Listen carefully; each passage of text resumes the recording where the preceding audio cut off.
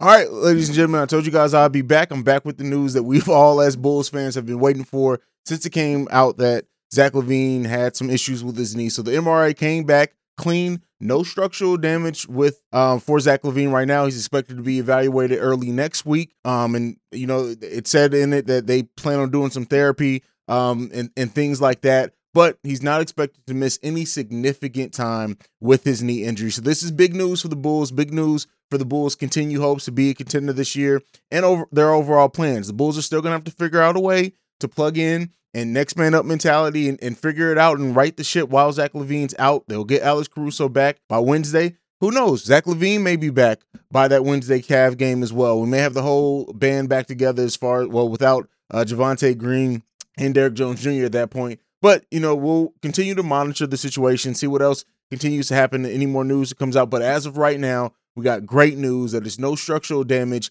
in Zach LaVine's knee. MRI came back clean, so he's not expected to miss any amount of significant time. Again, that doesn't mean he's not going to miss. Significant time could mean a lot of different things. It could mean that he's out 3 to 5 games. It could mean he's out a week. It could mean a lot of things as they really want to make sure he's going to be healthy and stay healthy. That's the key thing. Keep in mind, the Bulls are not really focused on the short amount of time. It's more so they want to be ready by the playoffs. So if they have him sit for 7-10 days, don't be surprised at all if they end up having that, even though it's not considered to be significant time. Again, Zach LaVine not expected to miss significant time. Sigh of relief for any Bulls fans who've been holding their breath and worried about what this news was going to bring for the franchise and for Zach LaVine as a person. So the prayers work, everything like that. Let me know what you guys think down below. But again, positive news, no structural damage for Zach LaVine. That's it on this news update. I'm out.